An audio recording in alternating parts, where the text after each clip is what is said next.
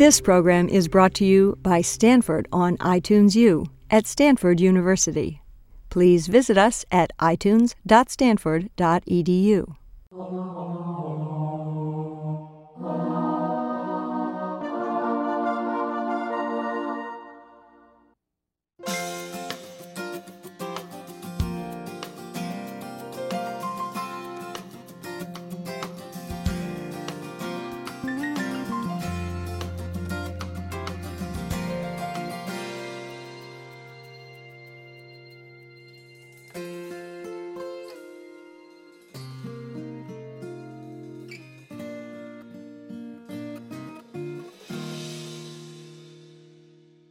I am a surgeon over in the Department of Ears, Nose, and Throat here at Stanford. I am also a laryngologist by training.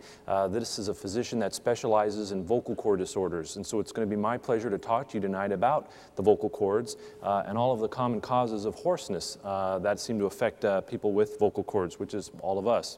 Hopefully tonight we're going to have an opportunity to learn a couple of things. By the time we're done, we'll have provided you with a little bit more information about the anatomy of this very complex region. Secondly, I hope that we'll be able to introduce you to some of the most common causes of hoarseness that there are. Third, after you've seen the lecture tonight, you should be familiar with some of the common treatments. The throat is complex. The throat is basically everything from the bottom of your chin down to the top of your shoulders. You can think of the throat as being divided simplistically into two common chambers. One chamber divides into two. The forward chamber, which is your air passage, is basically guarded by your voice box. The back chamber is your food passage, or your pharynx. Simply put, air moves through the front chamber and is controlled by the larynx. Food and liquid go down the back chamber. That is actually also controlled by the larynx. The topic for us tonight is going to be basically the subject of the larynx. I'm going to just say that the pharynx itself, think of it as a muscular tube. Problems with this area result in problems with your swallowing in general.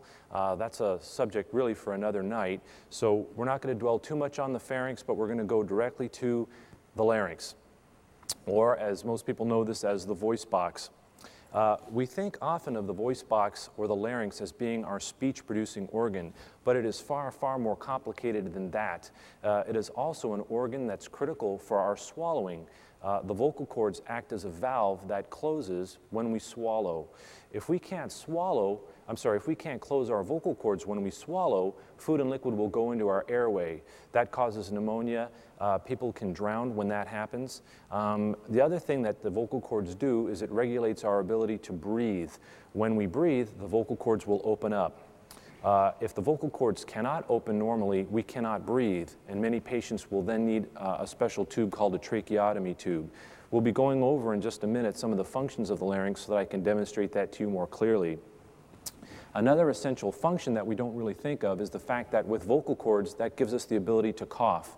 If we can't cough, we can't clear our airway. If we're sick, we can't clear our airway of infected secretions. We won't survive very long if we don't have a very effective cough.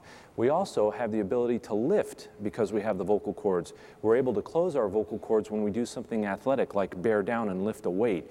You won't realize that how important this function is until you actually have a paralyzed vocal cord and can't keep your cords closed when you lift. Many athletes find that they're very out of breath when they have a paralyzed vocal cord because of the loss of this important function. What I've just told to you can be summarized in one simple thing. The voice box is critical to quality of life. If it's not functioning well, quality of life is poor. My job is to make the quality of life better. That's why I enjoy being in the field I am, and that's why it's important to know about the diseases and fix them. The voice box is extraordinarily complicated. It's actually made out of 8 individual cartilages.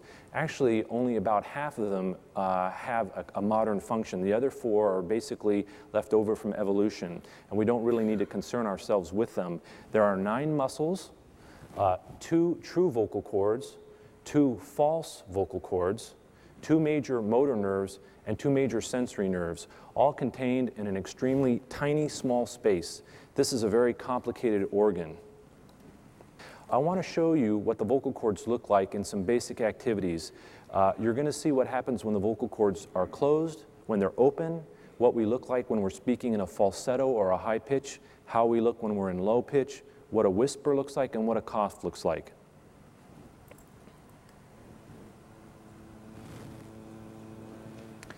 This is what we look like when we're saying E.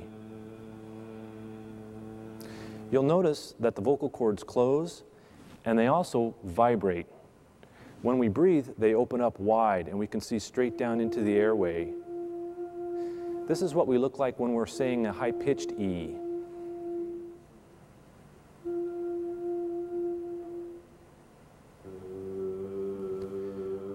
We drop our pitch and the chords shorten.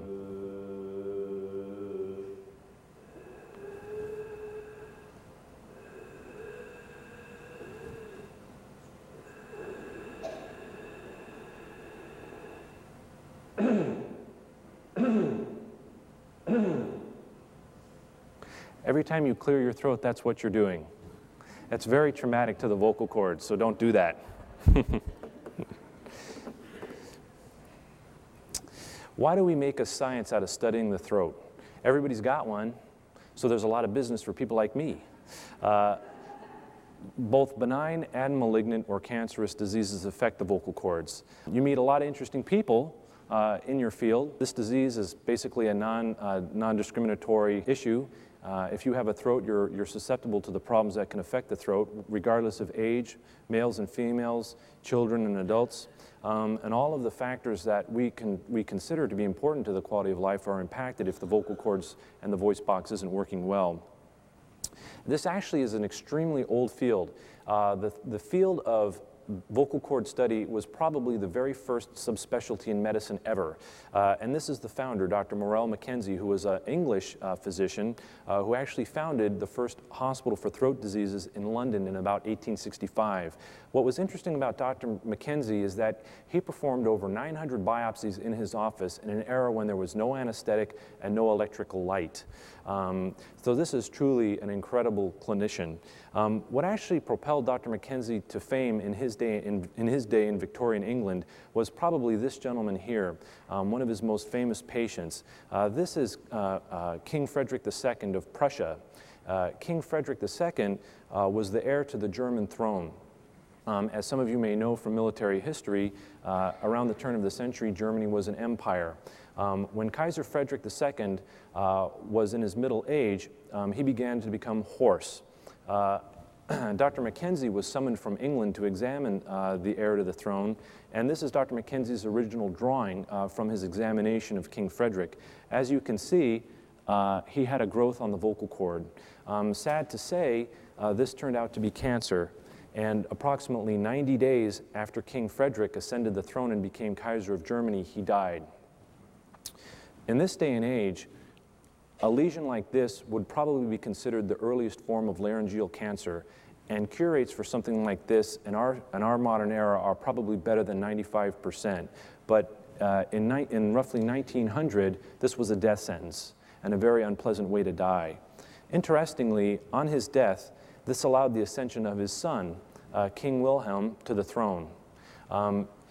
King Wilhelm had different political ideas than his father, and often is considered the main driving force for the reason that Germany took its course in the 20th century and subsequently led Germany into World War I. So some people think that had King Frederick lived and not died of laryngeal cancer, the world as we know it today may have been a very different place.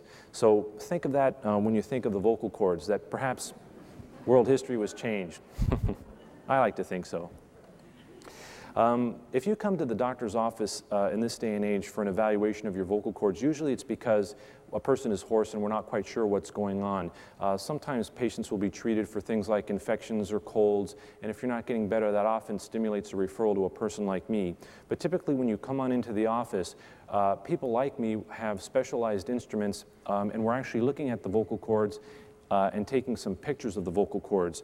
The rest of the lecture tonight is going to basically be images that we're going to be looking at, and these images were taken in the clinic.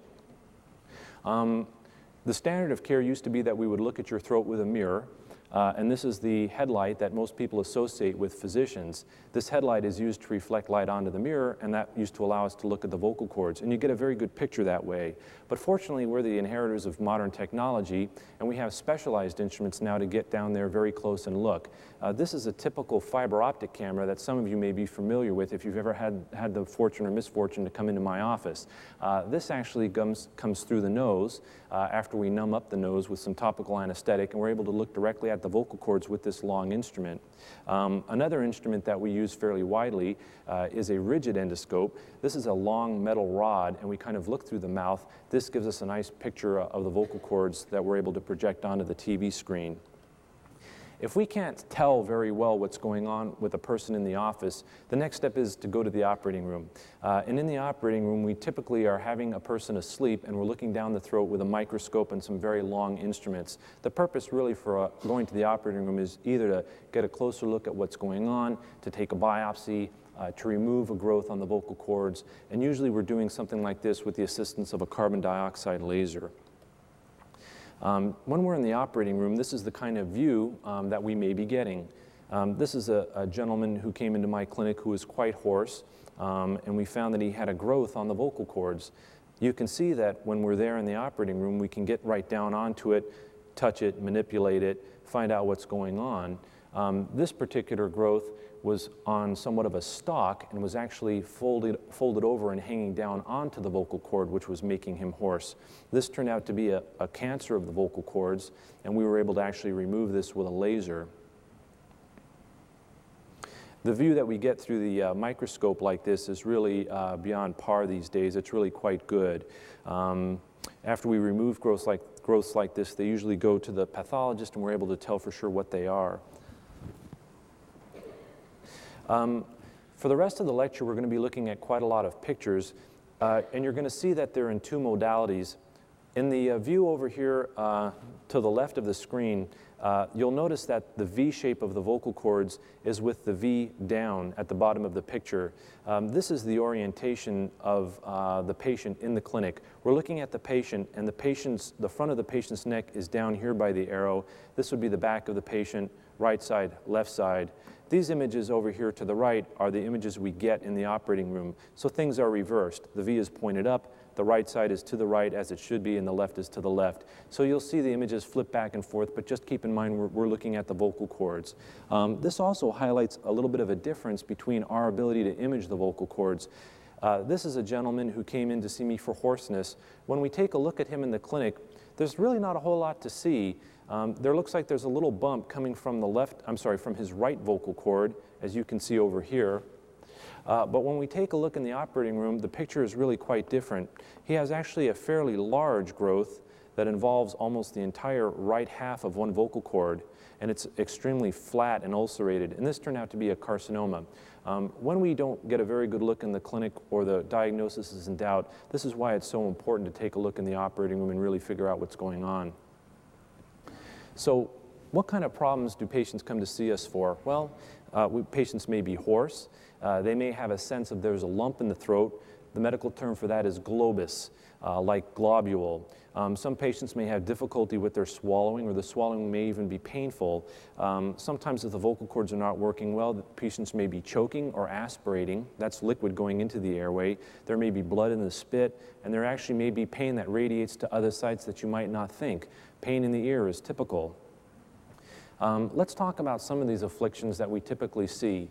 The one that people most commonly think of is the phenomenon of acute laryngitis. Typically, we see these patients following a severe upper respiratory tract infection, a cold, or a flu. Patients are typically extremely hoarse. They may even lose their voice. And when they lose the voice, it may be so profound and for the first time that this is what prompts a visit to us. When we actually look at patients with an acute laryngitis, the vocal cords themselves are actually quite red and they're quite swollen. There may be thick mucus on the vocal cords. Actually, the vocal cords themselves will move quite normally. The reason why the voice is so bad is that the vocal cords themselves are so stiff and swollen that they don't vibrate anymore. Usually as the swelling goes away, the voice comes back and normalizes, but this can take a very long time. Because the vocal cords are a very difficult organ to completely rest, unlike something like a wrist that you can splint if it's injured, the vocal cords are constantly in motion when we swallow, cough, or clear our throat. So sometimes just extreme voice rest is not enough. There are other infectious processes that will afflict the vocal cords. This is a condition called papilloma. Papilloma is basically the formation of warts on the vocal cords. This patient here has a very large collection of warts on the left vocal cord. This is caused by a virus, the same viruses that causes warts at the cervix or warts on the skin. This is painless. Patients have usually no other symptoms except for the fact that they're extremely hoarse. This is actually an infectious disorder, but actually how it's transmitted from person to person, it's not clear. Whether or not it can be transmitted from one adult to another is debatable. It certainly can be transmitted from a mother who is infected with warts to a newborn baby. Patients that actually have warts of the vocal cords may be very hoarse because the bulk of the wart is actually causing the vocal cords to be held apart, and there may be a large gap between the cords because the cords can't touch anymore. Sometimes these lesions are isolated to one cord, and sometimes they're very diffuse. The treatment is almost always surgical removal, and usually with a laser. The warts we don't have a cure for this, so the rule of thumb is that this is something that will come back, and patients need to be aware of this. In certain serotypes of the virus, there may be an associated increased risk of cancer, although by and large, the serotypes of the virus that cause this disorder don't cause cancer. This is an example of a patient that I treated when I was a fellow at UCLA. As you can see, the papilloma here are fairly extreme and completely engulf the vocal cords. This is a patient that actually presented with some difficulty breathing. When we remove the growths, you can see what the normal vocal cords should look like. And here's what was buried underneath all of those growths. If the growths are actually left unchecked and allowed to get very large, people actually can have trouble with their breathing. This is particularly a problem in children because the warts, or these papilloma rather, in children can grow so fast. Probably the most common disorder that people think of when they think of hoarseness are nodules. Nodules essentially are small calluses that develop on the vocal cords. They typically involve both vocal cords, and these are essentially small calluses. They develop in reaction to some kind of trauma between the vocal cords. You all, I'm sure, have heard a person who has nodules. The voice is typically somewhat husky or hoarse. Some people may have kind of a sexy quality to the voice, so it's not always bad.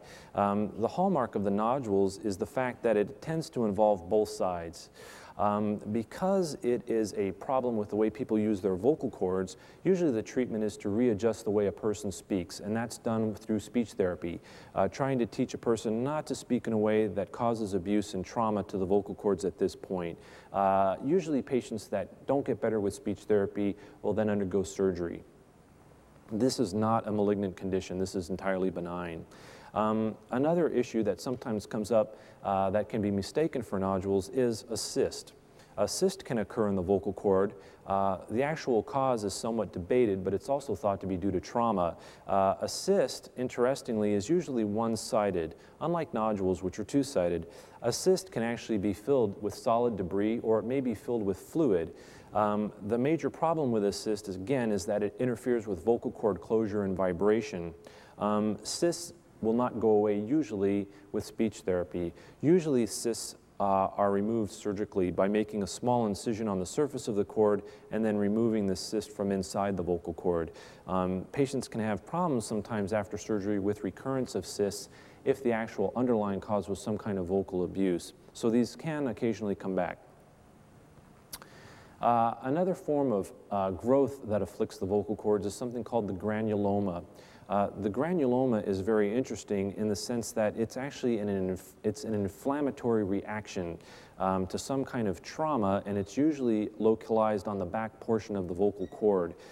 This is actually essentially like a reactive growth that usually starts from a break or a cut in the skin of the vocal cord. Because the back of the vocal cords are in constant contact and motion, this area is traumatized repetitively, and in an effort to heal itself, the body generates a very exuberant growth called the granuloma. Interestingly, many patients with granulomas may also have underlying acid reflux disease. Because acid is thought to come up from the esophagus and then deposit or spill onto the back portion of the larynx, because it's thought to spill onto the back portion of the larynx here, acid reflux has long been thought to be the cause of these. Interestingly, patients will have pain when they talk, and oftentimes pain goes to the side of the ear that the lesion is on. So in this case, a person would have a right-sided ear pain. Many patients also have a sense of a lump in the throat. Usually we are trying to treat these patients by giving them antibiotics and other anti-inflammatory medications. This is the patient that you just saw in the previous slide. This granuloma is really too big to treat with medicine alone. This is the view that we get in the operating room, and as you can see, the granuloma is actually quite massive. It's even larger than the person's own vocal cord. Because of the size of this, this was actually propping his vocal cords apart and making him very hoarse. The bottom picture here is what the entire granuloma looks like once it's entirely excised. Granulomas like this usually need to be removed. Smaller granulomas we can just treat with things like voice rest and anti-acid medications. Occasionally we will actually inject botulinum toxin or Botox into the vocal cords to try to actually put the vocal cords at rest and weaken them. Weakening the vocal cords allows the back part of the vocal cords to heal. These are often very difficult to treat and can often come back. An entity that is somewhat similar to the granuloma is something called the polyp. A polyp is usually, again, on one side of the vocal cord. It is very soft. It's usually secondary to some kind of a trauma to the vocal cord, either the way a person speaks or possibly from having an endotracheal tube go down from an anesthetic operation. Patients are usually hoarse. This is usually not painful. Sometimes these actually fill up with blood periodically. So you'll see these in patients that often enjoy the nightlife. They may be going out to a bar or to a club. They do a lot of yelling, speaking over the din, and then the next morning they wake up and they're profoundly hoarse. The reason is usually that they've actually bled into the growth itself and the polyp has gotten very large. As the blood recedes, the polyp shrinks and their voice may get better, but usually treatment for this is actually removing the growth in its entirety. Scarring is probably one of the worst types of disorders that we see. This is a patient that has scarring of both vocal cords. The hallmark of scarring is the fact that although the vocal cords open and close well, they don't vibrate. And because the vocal cords have lost their ability to vibrate, the vocal quality is quite profoundly hoarse. In this situation, this patient actually had an operation for nodule removal and unfortunately sustained quite a lot of damage during the procedure, which left the vocal cords very stiff and not very mobile. Unfortunately, because the vocal cords themselves are scarred, it's very difficult to rehabilitate this. Occasionally, we will go ahead and try to inject something into the vocal cords to try to restore some of this elasticity, either collagen or sometimes fat. Currently, we've also tried other things like injecting harvested skin cells back into the vocal cords in the hopes that these skin cells will then go along to secrete the collagen fibers indefinitely. But it's an extremely difficult disorder to correct. In addition to operation, people may have such trauma from instrumentation, such as an endotracheal tube passing down the vocal cords. An extremely common cause of hoarseness that many people are not aware of is the entity of paralysis of the vocal cords. It is actually possible to paralyze a vocal cord. When paralyzed, one vocal cord will move, but the other one will not be able to move. Depending on the severity of the paralysis, the vocal quality may be everything from fairly normal to profoundly hoarse. In this patient's case, as you can see, there is a very large gap between the vocal cords when the patient is trying to talk. Because of that gap, that's what causes the breathy or hoarse quality. Typically, we see this after some kind of surgical procedure, such as open heart surgery. The reason for that is that the vocal cord nerve on the left-hand side runs down into the chest, and it's often stretched or injured in the process of, say, manipulating the heart. We can also see this after procedures such as thyroid surgery.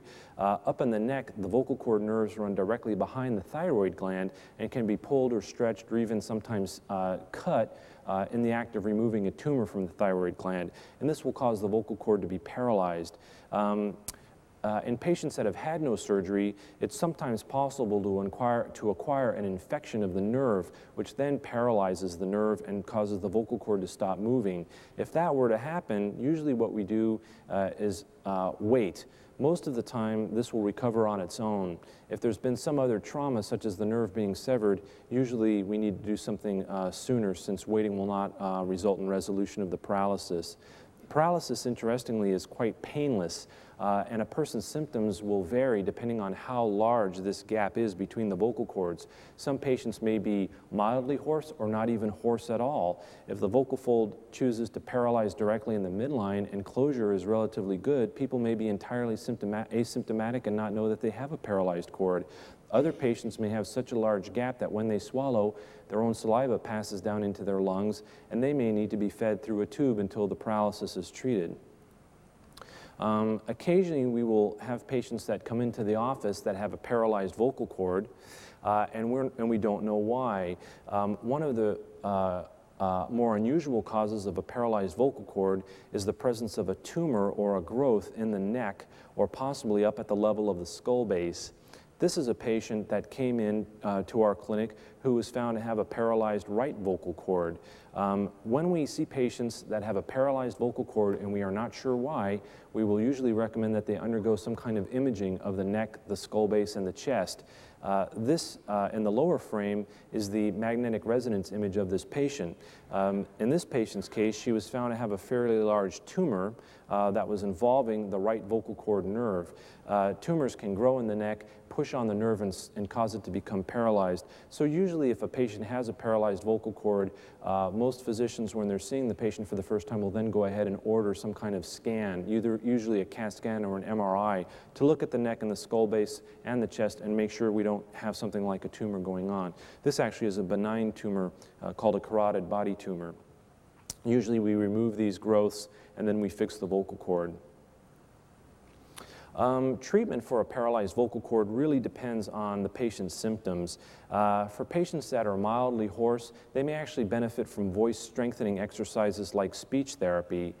For other patients that have a large gap between their cords, surgery may often be the remedy of choice. The patient up above, who has the paralyzed right vocal cord, was fairly symptomatic. She had had a paralysis for several years. We elected to do a surgery for her. Some of the surgeries that we do include putting an implant into the vocal cord and sometimes hooking up a new nerve. In this patient's case, we simply repositioned the joint, and as you can see, we were able to get the vocal cords closed again. And occasionally we'll have patients in which we can actually inject something into the vocal cord, either collagen or fat or maybe Teflon. Injecting the vocal cord also plumps up the vocal cord and allows the vocal cords to close more effectively. There are some disorders that are considered to be precancerous. Leukoplakia is a term that we refer to when a white patch appears on the vocal cord. White patching on the vocal cord may be a precancerous condition called dysplasia. We typically see this in patients that are smokers. Smokers are at increased risk for laryngeal cancer, and usually what is happening is that in the setting of the tobacco smoke there is a cellular change that is occurring. These cells are becoming abnormal, and usually one of the first things that happens is as they become abnormal is they grow in odd ways, and they may appear as a white patch on the vocal cord. Sometimes this is actually mistaken for a fungal infection of the vocal cord, something called thrush. The treatment is usually removing these and biopsying them. We want to make sure that there's not cancer lurking under the surface of this. If there is cancer, then the patient's going to need more treatment. Once these are removed, we usually recommend that patients stop smoking. Otherwise, this white patching can come back.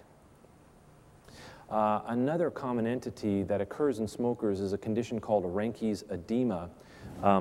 This is an interesting entity that occurs in the setting of heated smoke or gases passing over the vocal cords. This occurs also in patients that smoke marijuana, for example. Usually, it's the heated gas causes some kind of enlargement or hypertrophy of a gelatinous component of the vocal cord that's actually under the surface. What ends up happening is that the vocal cords take on a very polypoid-like appearance. What's in here is actually almost like gel. I'm sure that you've heard patients with this kind of a condition. Typically, the patient has a very husky sound. They may have a very raspy, hacking cough. Patients may be actively smoking in this setting, and they're often prompted to visit a doctor because somebody says, "Hey, you sound hoarse, and you're a smoker. You got to go have that checked out." But this is actually a benign condition as well. We can actually remove these growths, but if a person keeps smoking, then the polyps are going to come back. Cancer is probably the most commonly feared complication or cause of hoarseness, rather, but I want to reassure you that it's probably the least common cause. Most patients that see me that are hoarse, this is what they want to know. Am I hoarse because I'm cancer? Once we tell them not, I think most people could care less whatever else I have to say. They stop listening. They just want to know, is it cancer? Patients with cancer of the vocal cords often present to us at a very early stage because the symptom of hoarseness presents fairly early.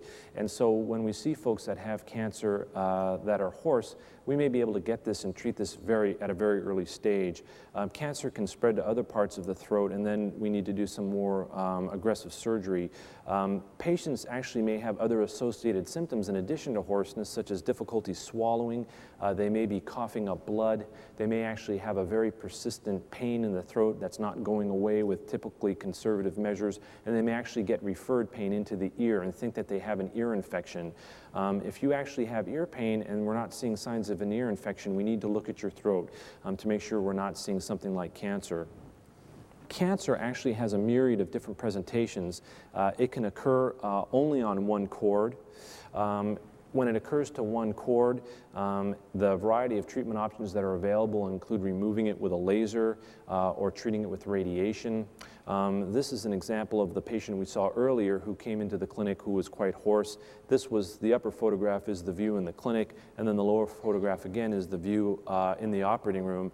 This tumor was confined to just one vocal cord, and this patient was able to be treated fairly successfully just with a laser therapy.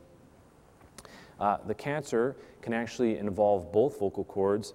This is a patient that has a carcinoma that involves primarily the left vocal cord, but actually crosses over the midline and then begins to involve the front half of the right vocal cord. This patient, interestingly, we were also able to treat with a laser. Some patients may elect to undergo radiation therapy for something like this as well. Cancers that are confined just to the vocal cords have a very good prognosis. They do not tend to metastasize to other parts of the body. That usually occurs in advanced stages and very late. This is an example that we looked at a little bit earlier of a patient who presented to me who was quite hoarse. This individual actually had a growth that was coming from the upper portion of the voice box from an area called the false vocal cord. He was hoarse because the growth was actually falling down on top of his real vocal cord and preventing the vocal cords from closing. When we met this patient in the office, he actually had a lump in the neck that he wasn't aware of. Tumors that extend to other parts of the vocal cords may then metastasize, and in this gentleman's case, it actually was a metastasis. We elected to treat him with a combination with surgery alone. If cancer is actually left unchecked, the cancer can go on to destroy quite a lot of the voice box. This is a patient, for example, that presented who was quite hoarse, was found ultimately to have a cancer of the vocal cords and then underwent a radiation treatment. He did fairly well, but unfortunately his hoarseness came back. When we took a look at him in the operating room, this was the view that we saw. As you can see, there's relatively little of the normal architecture left anymore. The tumor has actually destroyed both of the vocal cords.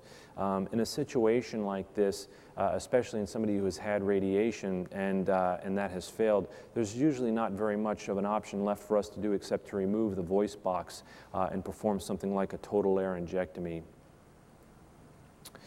Occasionally, patients may come to us for voice changes that are thought to be attributed to hoarseness, when in actuality, the change in the voice is due to something else. Some patients may have a sound that the voice is deeper or husky or may sound muffled. Some people may have a voice that sounds odd, like high-pitched or whistling. In the patient in the photograph above, the patient came to us with a change in the voice. The patient wasn't actually hoarse. What the patient actually had was a very muffled sound. When we actually looked in with the cameras to see what the problem was, the patient, as you can see here, has a fairly large growth in the back of the tongue. This actually turned out to be a type of tumor called a lymphoma. The reason why her voice changed was because the mass of the tumor was preventing her tongue from moving very well. She wasn't classically hoarse, as one would expect in somebody that has a vocal cord problem, but her voice sounded odd.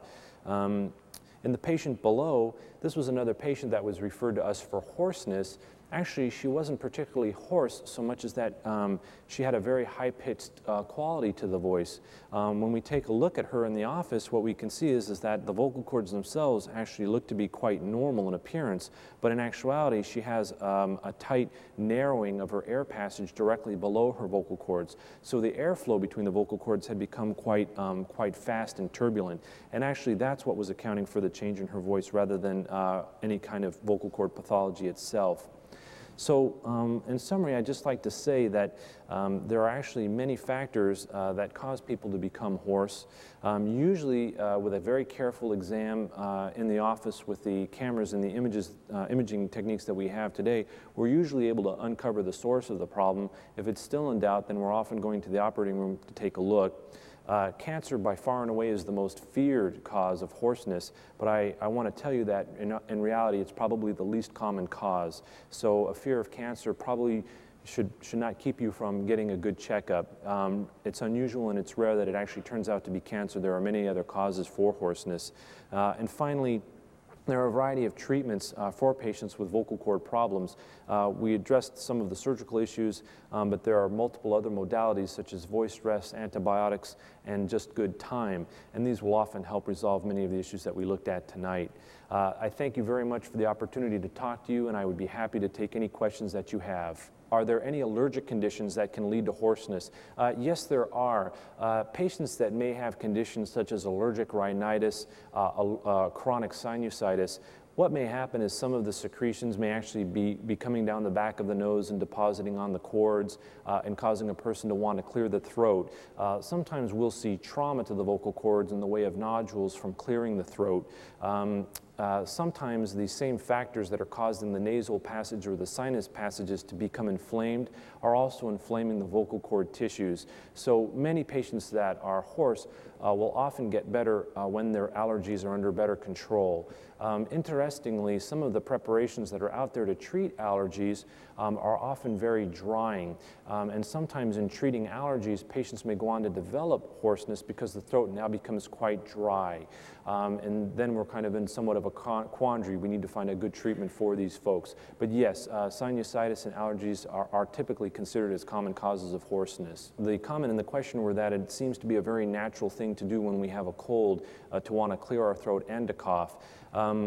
The actual act of clearing the throat and coughing causes our vocal cords to be brought together in a very traumatic fashion, in a very repetitive way. It temporarily will feel better to clear the throat of these secretions, but in the long term, the repetitive trauma of the vocal cords hitting together is actually quite detrimental. And then many patients, once they begin to clear their throat, they may actually become trapped in a very vicious cycle.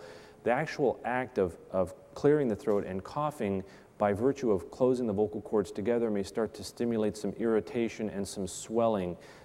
By the time that the original insult cleared, like the viral infection, what patients may be left with is now the irritation and the swelling from the throat clearing, and then that becomes a chronic problem. My advice to patients is usually, no matter what, don't clear that throat. Get into the habit of carrying with you a bottle of water, and when you feel the urge to clear the throat, take a big drink of water instead and swallow it down. Many patients that may have a cough may cough so hard that they can actually bleed into the vocal cord or actually cause a laceration or a cut on the vocal cord. In those situations, what we want to do is we want to try to stop the coughing process. Robitussin, some kind of cough syrup that has dextromethorphan in it. Sometimes some of the opiate-based cough suppressants like Hycotus we will use in an effort to try to stop the coughing. I know that the common teaching is cough out what is in the lung, but what we really want to do is we want to try to minimize that trauma to the vocal cords. So if we can, we try to have people just take a drink of water and swallow that down, try not to clear the throat. How do we confirm postnasal drip as the cause, and what do we do about it? It actually can be extremely difficult to confirm that. Typically what we do is we ask the patient, what are you feeling? What do you think? Patients are typically, or can be typically aware of something coming, draining down the back of the nose. They take a big sniff, and then they can feel something running down or something exiting the back of the nose and down into the throat, or they may be aware of a drip that occurs that is going down into the throat. Sometimes when we actually see folks in the clinic, we may be fortunate enough to actually see the drainage tracking down the back wall of the throat and down into the throat. I can tell you, though, that that actual scenario is very rare. Usually we're relying on what the patient is telling us. It's unusual that we can kind of catch that actually in the act. When we do, it's extremely obvious then what the problem is. The treatment for postnasal drip is usually to treat the underlying cause. If it's an allergic problem, we treat the allergies. If it's chronic sinusitis, we may institute something called nasal irrigation, where we're asking a patient to wash the nose out with saline. There are certain sprays, topical steroid sprays and decongestant sprays that may actually decrease the inflammation and stop the postnasal drip. If we can get a hold of the postnasal drip, then the hoarseness will improve. The question was hoarseness in a patient that had had a prior prolonged intubation and also has a history of asthma, and the hoarseness has been present for some time since the intubation. There are several factors that could be playing a role there. Patients that have been intubated sometimes may develop a paralysis of the vocal cords, or if not a full-blown paralysis, a weakness of the vocal cords that is impairing closure. Some patients may develop an inflammatory growth in the back of the vocal cord, as we saw earlier, called a granuloma, that actually props the vocal cords apart and keeps them from achieving closure. Some patients that have asthma that take some of the medicated inhalers that are currently available to treat the asthma can actually develop a chronic laryngitis from the effects of the medication on the vocal cords themselves. There can actually be thickening of the vocal cords or deposits of this medication on the vocal cords that leads to areas of thickening, and that in turn may cause a person to have hoarseness that vacillates. Probably the way to know for sure is to simply take a look and see. Usually the physical exam will kind of clarify what the actual cause of the hoarseness is. The question is a 9-year-old granddaughter who has had a lifelong or near lifelong history of a gravelly or hoarse voice. And the question is that pathology, or could that just be her natural voice? And most certainly could be her natural voice. It very well could be. Everyone is unique. Every voice is different. The voice is actually like a thumbprint. It's that unique. Many children actually can develop a condition called screamer's nodules. Little children that run around on the playground and they're yelling and then they sound a little husky or raspy, they've developed nodules. It's a pattern of vocal abuse that little children get, and that actually may be the cause. Children also get papilloma, and they can also have cysts. So all of those are potential possibilities. Probably the most common thing that causes hoarseness in a child is likely to be nodules.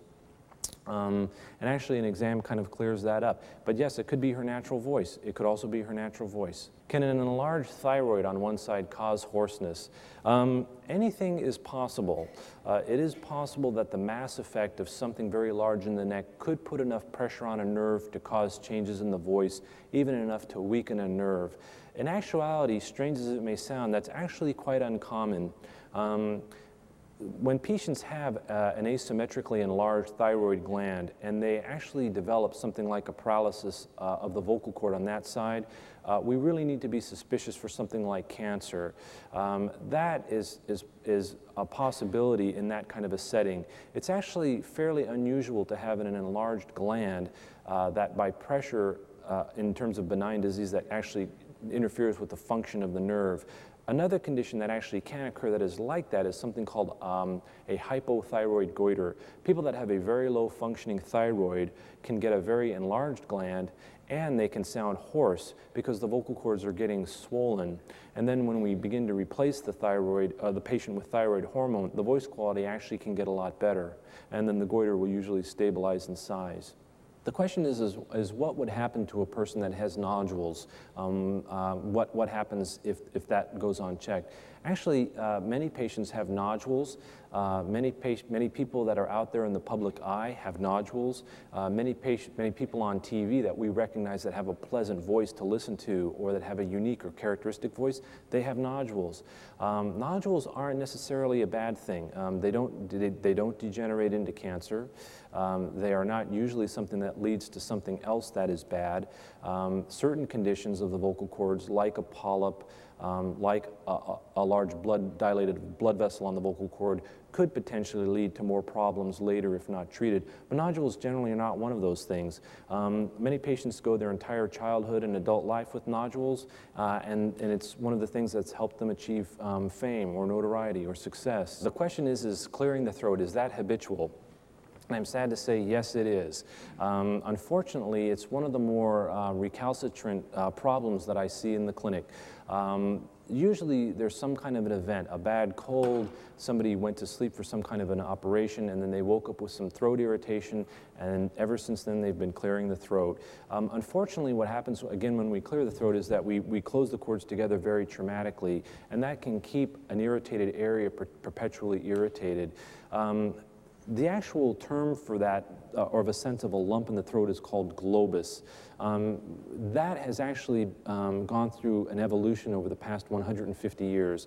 It was originally termed globus hystericus because we would look at the throat, see nothing there, and just determine that the patient was crazy. And that may not be the case. The unfortunate problem is that when we look, we may not see very much. We certainly don't see what the patient feels. Most patients feel that there is a lump in the throat, a growth, a nodule, something irritated. And when we look, we don't see a whole lot. So what exactly is causing the sensation of the lump? It's hotly debated. It could be just that, a sensation. The nerves there are sending a signal back to the brain saying there's something in your throat, and it's a phantom signal. It could be that patients actually feel whatever amount of swelling is there, and that's what they interpreted as the lump. Trying to break a person of the habit of clearing the throat is difficult. Usually I ask people, start carrying a bottle of water with you. When you feel the urge to clear the throat, take a look at that water bottle in your hand, ask yourself why it's there, answer the question that it's there so I don't clear the throat, and take a drink of water. Some patients may benefit from biofeedback, from hypnosis, from anti-reflux medications. It's really a myriad of possibilities, but it's a very, very difficult problem to treat, and it's very, very common, and it's very irritating and debilitating to a lot of patients. Can sleep apnea affect the vocal cords? In a way. Sleep apnea can be associated with other conditions such as acid reflux disease, which in turn may affect the vocal cords. Sometimes there can be some rare neurological disorders which actually may be mistaken for sleep apnea, where the vocal cords may close instead of open when we breathe, and people will look and sound like they have sleep apnea, but they have actually a weakness of the vocal cords. Sleep apnea itself may actually also decrease a person's ability to, it may drop the drive to want to breathe, and may keep a person from actually taking as deep a breath or opening up the vocal cords as widely. The sleep apnea per se itself may not necessarily lead directly to pathology, but is often correlated with other pathology that in turn can affect the vocal cords. Does sleeping with one's mouth open dry out the vocal cords? Yes, it can. Actually, One of the functions of our nasal passages is to humidify and clean the air that we breathe. If patients have nasal obstruction, air gets diverted through the mouth. The mouth does not humidify the air that we breathe as effectively as the nasal passages do. Dry air hitting the vocal cords will lead to a drying of the throat and the vocal cords, which in turn can lead to kind of a chronic irritated throat and hoarseness. So yes, it can. How is the examination of the throat done? Usually the examination of the throat is done in 3 ways. First of all, it's typically done in the office. It's usually not painful. It's usually fairly short. It may be as simple as looking at the vocal cords with a small angulated mirror looking through the mouth. That actually gives us a very good picture. The other way that we look at the vocal cords is with a fiber optic camera that is passed through the nose, and we look through that fiber optic camera at the vocal cords.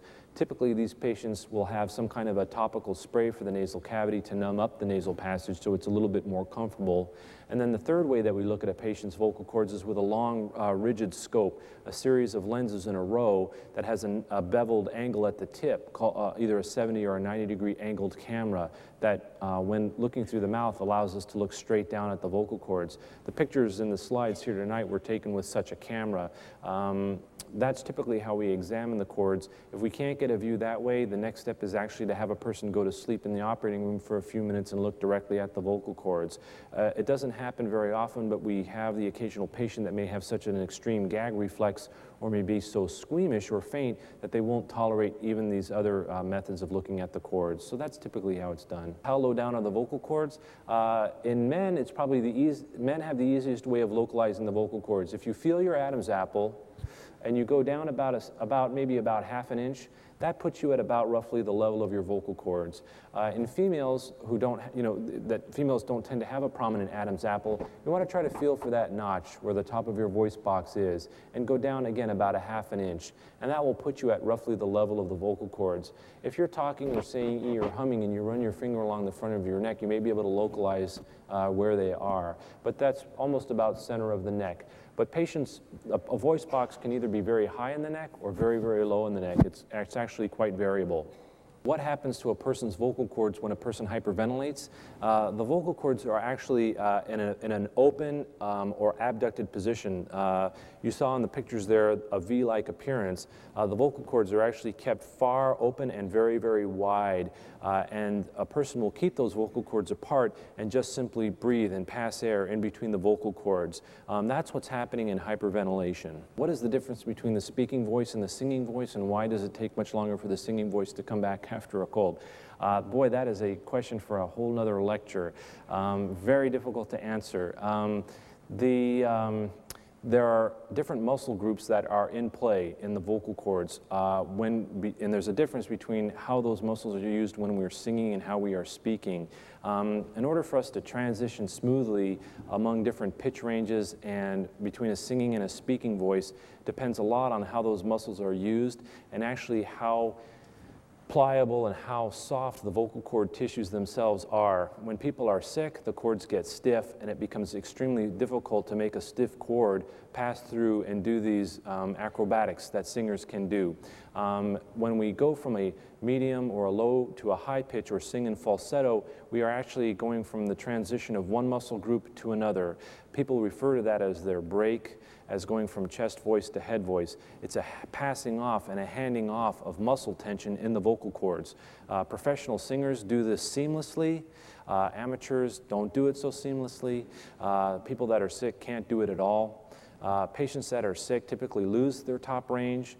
This is typical in females that tend to sing in a top range. Men that sing in a bass or a baritone may be less troubled by this, but it's essentially a change in the complex interplay between vocal cord muscular tension and the pliability of the cord. Is a person that sounds very hoarse, in the morning and then sounds better as the day goes on? Is she sleeping with her mouth open? I don't know. It could be. It's possible. Actually, interestingly, some patients actually may be prone to acid reflux disease, and perhaps the vocal cords may be bathed with acid during the course of the evening, and then as the day wears on, maybe some of that swelling is going down. It's a little bit hard to know. Could be mouth breathing, could be acid reflux disease. Hard to know. Does snoring affect the vocal cords? No. Actually, the sound of snoring comes primarily from the vibration of our soft palate and our uvula and our tongue against the back of our throat. The sound of snoring actually doesn't come really from our vocal cords, not classically. Surgery that removes part of that soft palate or reduces the size of the tongue actually will resolve the snoring. Children that have large tonsils may snore, and when we take out the tonsils, the snoring goes away. Patients can have noise that comes from them when they are sleeping or breathing that can actually come from the vocal cords, but typically it's called stridor. It's a high-pitched wheeze, like that kind of a noise, as opposed to a kind of a snort. And so it's a difference. Yeah.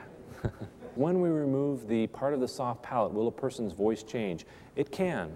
Actually, patients that speak Arabic or Farsi that may rely on the uvula to create a guttural type of sound, we need to warn patients that that may be impaired after surgery for snoring or sleep apnea. Patients that have scarring of the palate, where the palate may now be stiff from that kind of an operation where it can't seal off the nasal cavity, may suddenly have a very nasal sound to their vocal quality. So yes, vocal quality can actually be affected. It's not common, but it can. What are some other remedies that people can do at home other than drink water and rest the voice to help an irritated throat? If patients, and the answer was patients, some patients have learned this to inhale things like steam. You want to try to deliver moisturized humidified air to the vocal cords. And people can do this in a variety of ways. Classically, we would have patients sit in a shower or a bathroom and run a shower on very, very hot and inhale the steam. You probably have all seen pictures or caricatures of somebody sitting over a bowl full of hot water with a towel over their head and breathing this in as a tent. There actually are devices that you can purchase at a drugstore called facial saunas. This is essentially an evaporator or a humidifier type device that comes with a shallow plastic bowl. You fill this with water, put your face down into this and breathe that in. And many people find that soothing. Depending on the cause of the irritation, there are other over-the-counter things that do help. Some patients are bothered more by the thick secretions. Things like Robitussin or guaifenesin may actually thin those secretions and make people's throats feel better, not so congested. Some patients benefit from diphenhydramine, which is can come as a dissolvable strip, and one takes this by mouth, and as it dissolves, people may find this soothing. Same principle applies to why things like Ricola or Hall's cough drops may be soothing. It may coat or numb the throat a little bit and take away some of the irritation. Probably what's also very key is, again, not to clear the throat if a person can do that. That's probably what one can do. I strongly advise against dehydrating agents, allergy medicines, Sudafed, Benadryl, unless you really have symptoms where you're having a very runny nose or you're very congested in the sinuses. There's going to become a trade-off with those types of drugs. You're going to get dry. You're not only going to get dry in the nasal cavity, you're going to get dry in the throat. There's got to be a balance there. Some people may be made worse by taking some of these remedies. Interestingly, antibiotics rarely play a role in that situation. Most of these illnesses are viral in origin, and unless there's a secondary bacterial infection, antibiotics usually don't play any role. They may make us feel better that we're doing something, but they're actually really not doing very much. Is it always dryness, or could it be wetness in terms of the postnasal drip? Yes, it could be the wetness as well. Could be a discharge coming down the back of the nose and depositing onto the vocal cords. In that situation, things like Sudafed or Benadryl are probably going to help more.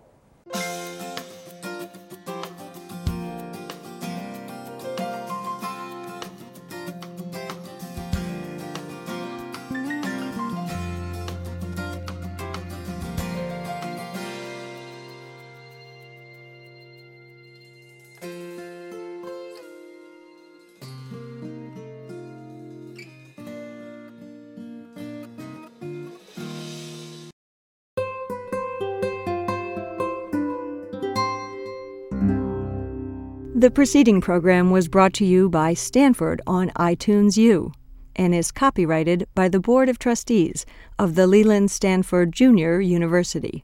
Please visit us at itunes.stanford.edu.